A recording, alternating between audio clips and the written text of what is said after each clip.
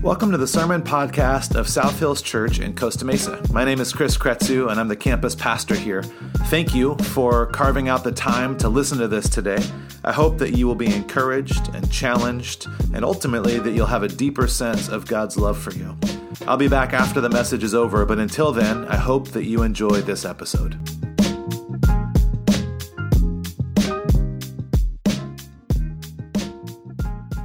Names are, they can be a funny thing. Names are meaningful things. Names are weighty things.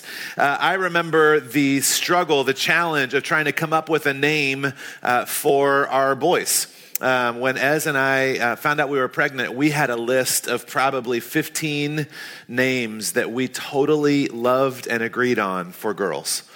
And there was not a single boy's name that we could agree on. And then we got 2 boys, which is awesome. But we went through this. You don't realize how many people you dislike until you start suggesting baby names to your spouse. And then I was like, no, I know somebody. They're terrible. I cannot call my son that. You start to discover all kinds of old boyfriends or old girlfriends, like all of this drama attached to names. But names, they have a connection. There's an emotional connection sometimes that we have. Once you get past that point of finding a name that you like and that you can agree on, there's this other aspect. You have to start to say, okay, does this name sound okay? Does it sound okay with our last name? If they put their initials down, does it spell a bad word? You have all these other things you have to start working through. I remember one of the names that I suggested for Mason before he was Mason was Hezekiah, which I think is a cool name. And everybody agreed with me. And then Ez said, no. And I said, of course. Why? She's like, well, everybody calls me Ez, and they're just going to call him Hez, and then it's going to be like Ez and Hez, Ez and Hez. And I was like, I think you might be overthinking it a little bit, but I don't know. But there's this, does it sound okay? Does it flow okay? First name and last name, does it make sense? And then once you get through that stage of hurdles, there's what does this name even mean? Does this name mean something that we like?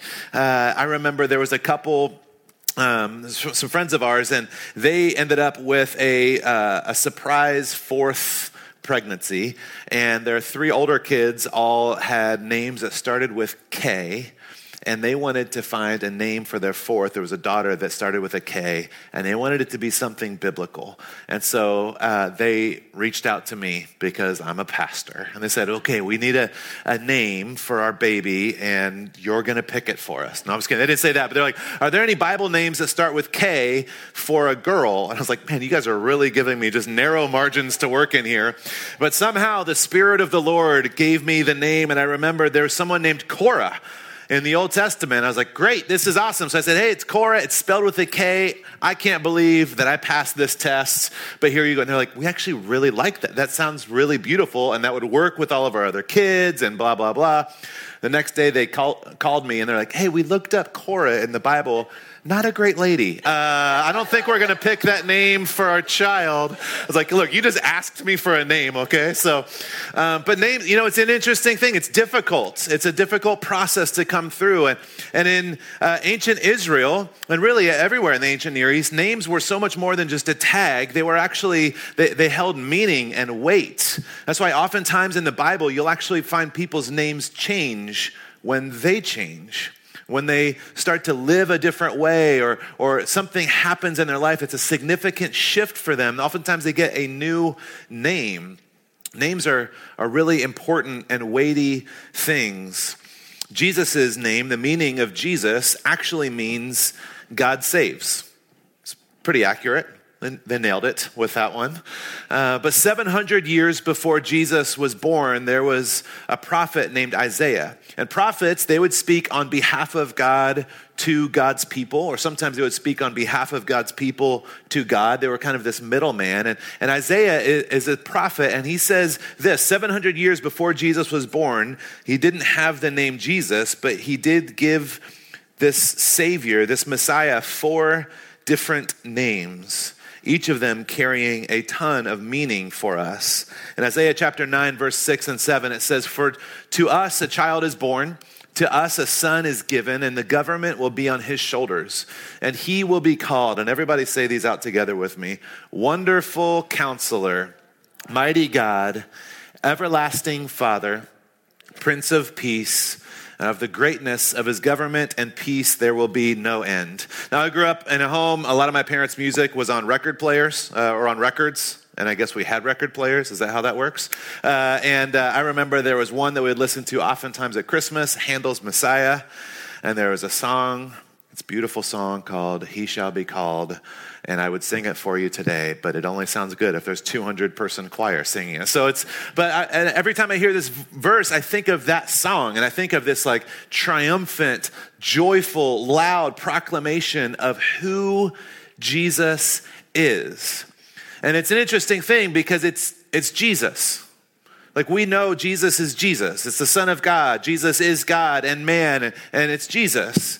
But there are these other names that are given to him. And over the next 4 Sundays, we're going to look at each one of these names so we can understand, because each one of these names actually changes the way that we can relate to Jesus. It changes the relationship that we can have. It changes the nature of how we interact with or trust in this Emmanuel, this Savior that has come, that we celebrate at Christmas. And it's interesting because even though that this was prophesied, these names were given almost 3,000 years ago, which is a long time. The setting that was described doesn't feel like it's that different from today. In Isaiah chapter 9, verse 2, a few verses earlier, he describes life this way. He says, "The people walking in darkness have seen a great light. And on those living in the land of deep darkness, a light has dawned." He's like talking about 2 levels of darkness here. Like, the people walking in darkness have seen a light, and the people living in a land of deep darkness, a light has dawned. It makes me think of like a month ago when the time change happened and all of a sudden everything got just pitch black at 5 p.m. sharp. It was the hardest time change adjustment I've ever had in my life. I was so confused every single night. I was ready for bed at like 7 p.m. I mean, it was a very confusing time. But he's talking about this like deep, oppressive, like almost you picture like a blanket of darkness, this weight. And not just this sense of, oh, it was a really tough day, but people living in a deep darkness, people walking in a deep darkness. This kind of sense that I'm not sure how to actually get out of it. I'm not sure if it's possible to get out of it. Darkness is disorienting and confusing and painful. The darkness of that time was oppressive. People were trapped in it and wandering. Black and thick darkness that they lived in. And I think that I would imagine most of us, maybe probably all of us, have felt at some point like we were stuck in some sort of darkness. Stuck in some sense of, I'm not sure where I'm going. I'm not sure if this can ever get fixed. I'm not sure if I know what's outside of this current reality that I find myself in. I think a lot of us have felt some aspect of this deep darkness, and no matter what we tried or what we changed, we just couldn't move out of that space. And Isaiah says that in the middle of that deep darkness that feels overwhelming and oppressive and like there's nothing that can heal or fix or give hope or a sense of direction, in the middle of that, a light is dawning. And that's what we celebrate at Christmas. This light that breaks through the darkness. One of the things that is so impossible for us to really wrap our minds around, and there's metaphors and illustrations of how we can explain this, but even those metaphors break down. None of them do it justice, but the bigness, I'm not sure that's a word, so just roll with me. The bigness of God. This reality that God existed before time and will exist after time, that there is this massiveness to who God is, because we can't even really understand anything outside of time. we're limited to this idea. Revelation talks about the Alpha and Omega, the beginning and the end, and just kind of this massive spanning reality of who God is. And the Christmas story is that God then, in a very certain time, 2,000 years ago, in a very certain place in Bethlehem, and in a certain form, in the form of an infant, God steps into time, Emmanuel, Alpha and Omega, with us. It is this massive, overwhelming reality. And because he lived a human life, he understands what it's like to be human, what it's like to be you and I, what we are going through. And I think that a lot of times we don't really connect that as a possibility. Like, well, sure, Jesus was man, but he was still God. And so he couldn't really understand that much of what I'm going through. But there's this reality when he is given the name Wonderful Counselor, that it's not just that Jesus has like good perspective and can give some helpful advice, but that Jesus has lived that journey, has been in those experiences. And the reason why he is our wonderful counselor is because of the understanding that he has. There's a letter in the New Testament called Hebrews, and over in this letter, it talks about Jesus and oftentimes refers to him as our high priest and kind of this mediator between us and God. But what it says over and over throughout this letter is that there's this understanding that Jesus has because he was human. In chapter 2 of Hebrews, it says, "For this reason, Jesus had to be made like them, fully human in every way, in order that he might become a merciful and faithful high priest in service to God, and that he might make atonement for the sins of the people. Because he himself suffered when he was tempted, he is able to help those who are being tempted." I want us to think about that for a second, because I don't want you to think too much about your temptations, but just think about this reality that we assume that our thoughts, the ways we're tempted, the things that we kind of, daydream about or long for, or kind of let our mind wander, the things we struggle with, we assume that there is no way that God could ever possibly understand this. But we're being told that Jesus suffered when he was tempted, and so he is able to help those of us who are tempted. There is this understanding there. He goes on to say in chapter 4 that we don't have a high priest who is unable to empathize with our weakness. Now, I don't have time to talk about the difference between these two words, but do you guys know that sympathy and empathy are different things? He's not saying we have a high priest who sympathizes, who feels bad for us. He's saying we have a high priest who empathizes, who feels it, who understands what it feels like. We have one who has been tempted in every way, just as we are, yet did not sin. And then let us approach God's throne of grace with confidence, so that we may, I can't read today. Let's just start over from the top. Just kidding. Let us approach God's throne of grace with confidence, so that we may receive mercy and find grace to help us in our time of need. This is describing Jesus, but I think that at its core, this is describing the nature of Jesus as our wonderful counselor. Not a distant, disconnected God that doesn't quite understand why we struggle with these things in life, but a God who gets it, who empathizes. And at the very end, to cap it all off, he says, so because Jesus, the wonderful counselor, understands and empathizes and has been tested and tempted and dealt with the things that you have dealt with, we can approach God with confidence and know that he will give us grace and mercy in our time of need. In the darkness, the land of deep darkness maybe that you're feeling, the confusion or the brokenness, the frustration or hurt or illness, we have a Savior, a God that understands, and there's this promise that because he understands, we can be confident when we go to him. I think if we truly understood the fullness of this, and myself included in this, I think we would let out like the largest collective sigh. Because we can know some of these ideas in our head, but we still walk around with this sense of God doesn't understand it. God doesn't understand me. and I can't really be fully honest. I can't get past the shame that I'm carrying, or the guilt, or the confusion, or the doubts that I have, or the frustration about this or that, or whatever it might be. I think that we carry this stuff around, but Jesus, he understands. He empathizes. He dealt with pain like we do. He was hurt like we are. Christmas, the Christmas story shows us that Jesus knows what we are going through. And when we talk to him, he understands. British novelist Dorothy Sayers has this quote, and obviously she has a much better way with words than I do.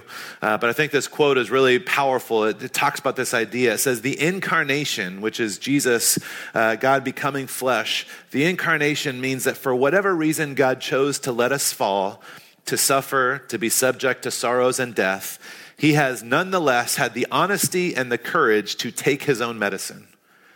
He can exact nothing from man. Essentially, he can't take something or pull something from man. He can exact nothing from man that he has not exacted from himself. He himself has gone through the whole of human experience, from the trivial irritations of family life, can I get an amen? And the cramping restrictions of hard work and lack of money, to the worst horrors of pain and humiliation, defeat, despair, and death. He was born in poverty and suffered infinite pain, all for us, and thought it well worth his while. There is this thing that is so crucial for us to hold on to, that God is a wonderful counselor and understands the nature of the darkness that you find yourself in. Maybe you wouldn't necessarily define it as darkness or deep darkness, but for all of us, there are these elements, there's these aspects of life where we start to wrestle or struggle. There's areas we need help. Maybe it's fear or worry in your life. Maybe there's stress in this season, in the holiday season. Maybe it's financial strain that you're carrying, or the loneliness of what the holidays mean, or the tension in relationships, or your family, or your marriage. Maybe there's just kind of a sense of a darkness that you feel with your work and your calling, and what it is that you do with your time between 9 and 5, or your health, or the stage of life, or anxiety, depression that you're carrying with. We all have these areas in our lives that are kind of shrouded in a darkness, and there is this promise of a light dawning, and that we have a Savior, a wonderful counselor who understands what it is like, who can empathize with us. I've fallen into this trap over and over again of imagining kind of God as kind of this King Triton-esque character floating on a cloud, just constantly bothered with how I can't get it right. I don't know if anybody else feels that. There's a skit, it was probably 15 or 20 years ago. It was this recurring skit on Saturday Night Live. It was called The IT Guy. And it was Rob Schneider. It's just a real family comedian. But the skit would happen. It'd be somebody in an office, and they couldn't figure out how to get their computer to print or whatever the thing was. And so they would call IT, and he would come up, and he would be like leaning over their chair, and like, yeah, just push the print button, right click, and then eventually it would always be like, move. Let me do it. And he'd like push him out of the way, and he'd sit down and super comically like just start hacking away on a keyboard. But I think sometimes I fall into this trap of imagining like God having that same level of annoyance with me. And for sure with you. But this sense of like, you guys, I gave you the book. You know what to do. Just move. Let me do it. Let me just save you. I kind of picture this sense of like, man, he just must continue to be disappointed and shocked that somehow I haven't been able to figure this out. But the name Wonderful Counselor and what comes along with that is this promise that that's not at all it. It's the description of a God who gets it, who has been there, who has walked that journey and empathizes with us. And there could not be anything more beautiful for us to hold on to than that promise and that name. I've shared about this before. I think it's an important thing to talk about. I have a counselor. I think he's good. I don't know. I'd say he's wonderful. But I have a counselor I go to. I've gone to a counselor for years, and it's a difficult thing. And there's some weeks when it's easy, and there's some weeks when it's not. And after a few years of counseling, I'm still this way. So just imagine if I didn't go to counseling. I remember when I first started going a few years ago, or first started going back, I guess I should say. It was a few years ago. And there was a specific thing that I wanted some help with. And it was probably 3 or 4 sessions into our meeting together. And he just kind of stopped me. And he has like the most gentle voice. And it's always a little bit scary how gentle his voice is. And he just says, I'm not really sure if there's much that I can do to help you because you already know the answer to all your problems. And I was like, awesome. But he didn't mean it as a compliment, which I came to find out. Like you have articulated things that you want to, like, that you struggle with and things that you want to change, relationships, family dynamics, things like that. He's like, but every time you also tell me how to fix it. He's like, I don't know why you're here. I was like, because I can't fix it. We continued talking about this idea, and he said, you just continue. Every time you articulate a struggle, he's like, it's as if you also have to let me know that you recognize that it's a struggle, and you know you could probably fix it if you needed to. It's like, I can't help you in that way.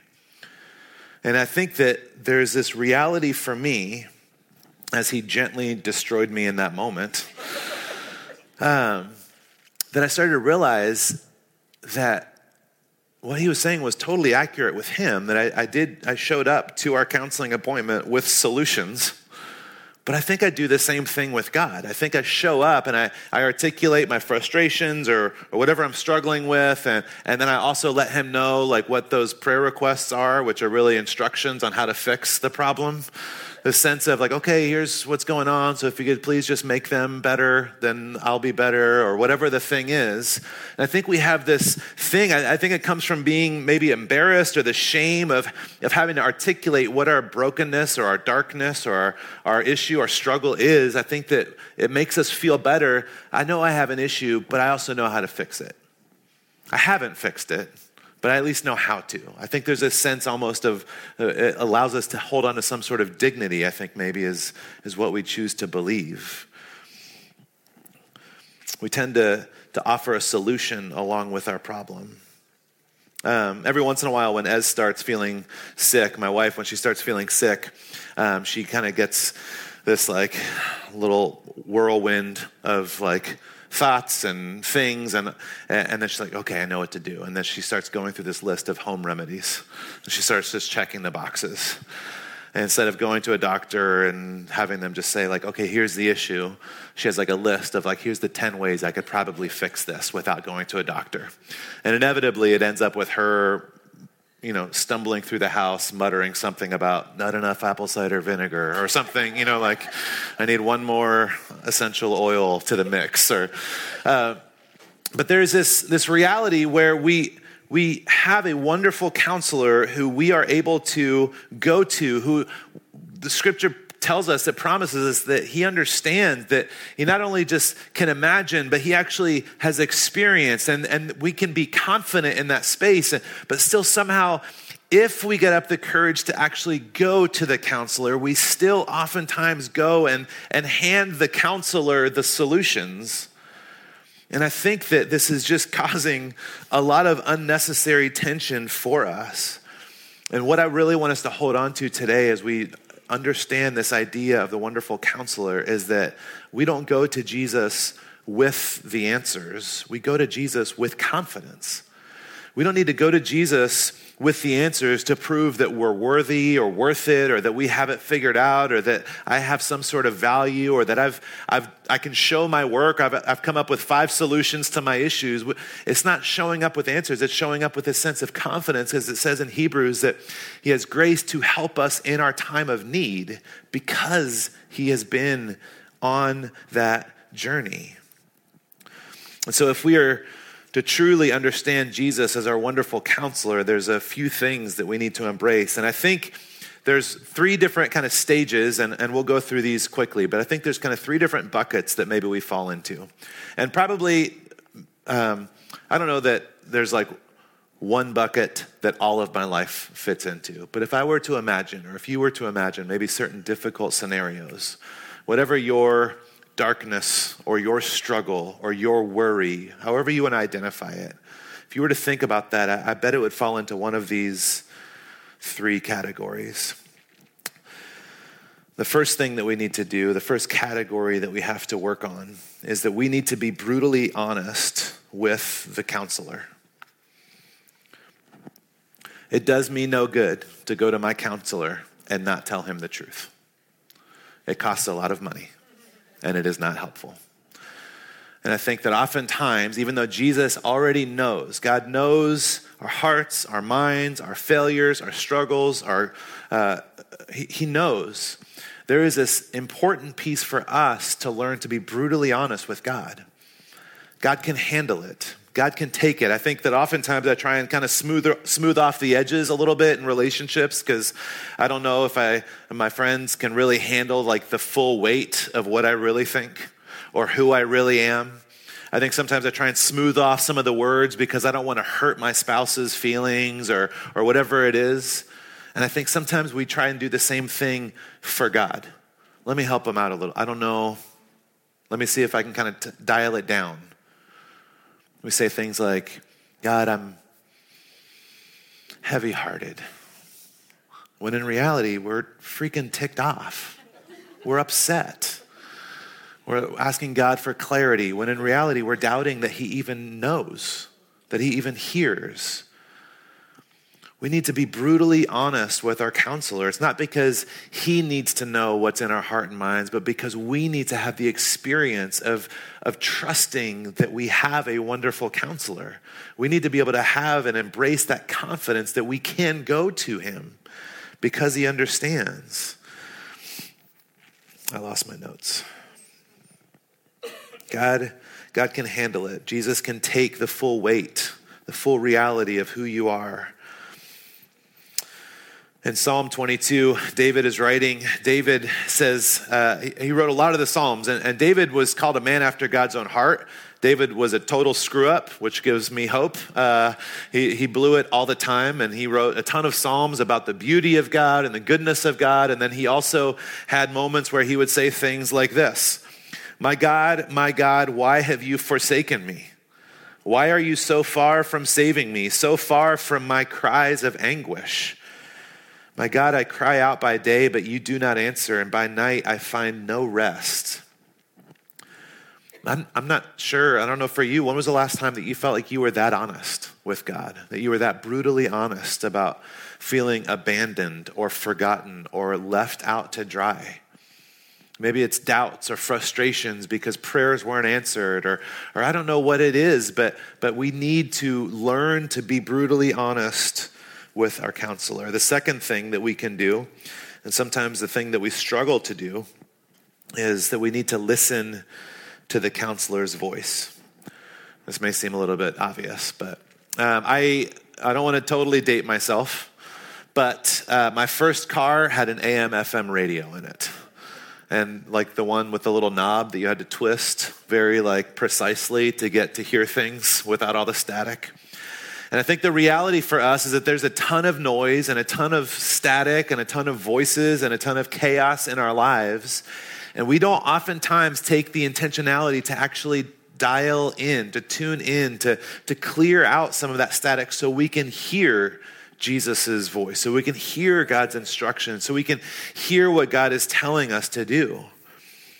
We have this thing that we need to overcome of the chaos of life because God is speaking through all kinds of different ways. He speaks through scripture, reading the Bible. He speaks while we are praying. He speaks through worship songs and friends and nature and circumstances. And God's speaking all kinds of different ways. And oftentimes when we're listening to a song or when we're hanging out with a friend or when we're taking a walk through nature, we're also taking Instagram pictures of that nature, or we're checking texts from other friends, or we're Shazamming to find out what the song is, or whatever the thing is. We're never just doing one thing and allowing space for us to listen to our wonderful counselor's voice. John 10:27, Jesus is speaking and he says, very simply, my sheep listen to my voice.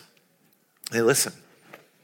They could be doing all the things that sheeps do, but they also listen to my voice. I can hear my kids' voices on a playground full of dozens of kids. I can pick their voices out. And there's a frequency that I can use where they hear me or stop ignoring me, whichever way it is. But I can find the dad voice and they can hear me over the chaos of the playground also. There's this familiarity with learning to listen to Jesus' voice, to the wonderful counselor's voice. And I think that some of us may have struggled with this because we haven't been intentional about tuning in. The third thing is, we'll wrap up with this. The third thing that oftentimes we struggle to do is doing what the counselor tells us to do. There is a difference between listening to someone and doing what they say. There's a difference between getting good advice and putting it into practice. One of the things that I am terrible at is when a doctor gives me a prescription for medicine. They usually say something along the lines of, you'll start to feel better in 2 or 3 days, but you have to take all of the medicine for the next 7 years, or however much is in those tiny bottles. It's like, oh my gosh. I don't think I've ever finished the medicine. I always forget. Because all of a sudden there's a sense of like, well, the immediate pain is gone, and so I'm out. I'm gonna go the other direction. I'm not gonna drink this pink stuff anymore. There's this thing that we have to get in our heads. It's not just listening, but it's also actually doing what our wonderful counselor, doing what God is instructing, doing what Jesus is telling us to do. I think sometimes Jesus tells us to do things that are difficult or scary. I think a lot of the things that Jesus wants us to do actually make no sense according to common wisdom. Praying for our enemies, turning the other cheek, submitting to each other, submitting and serving our spouses. Like, none of these are things that's like, yeah, for sure. I'll take all of that medicine.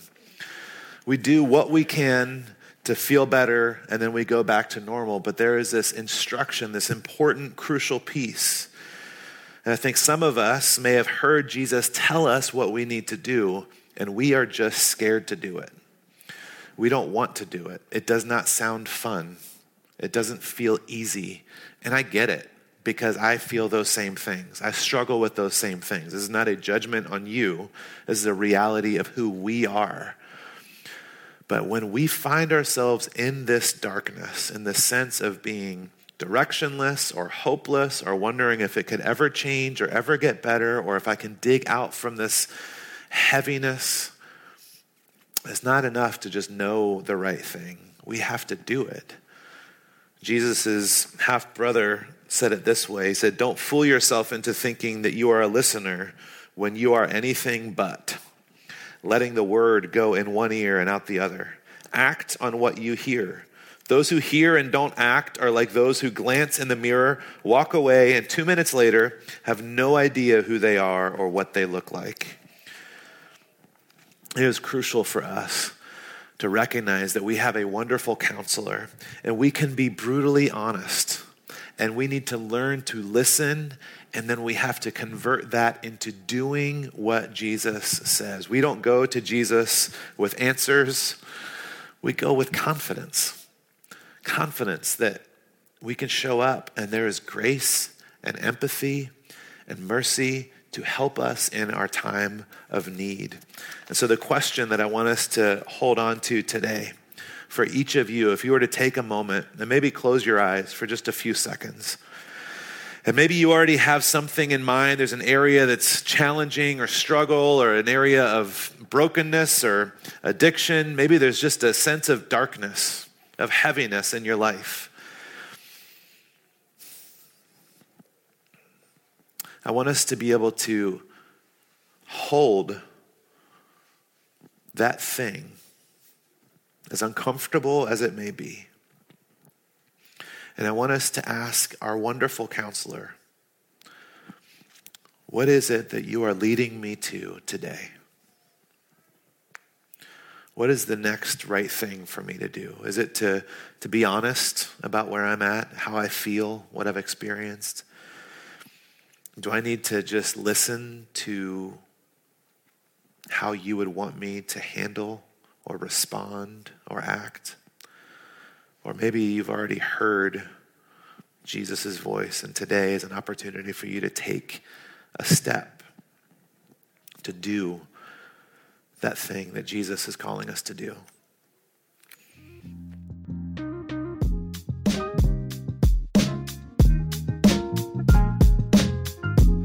Well, regardless of where you may be at in your faith journey, I believe that everyone has a next step that they can take.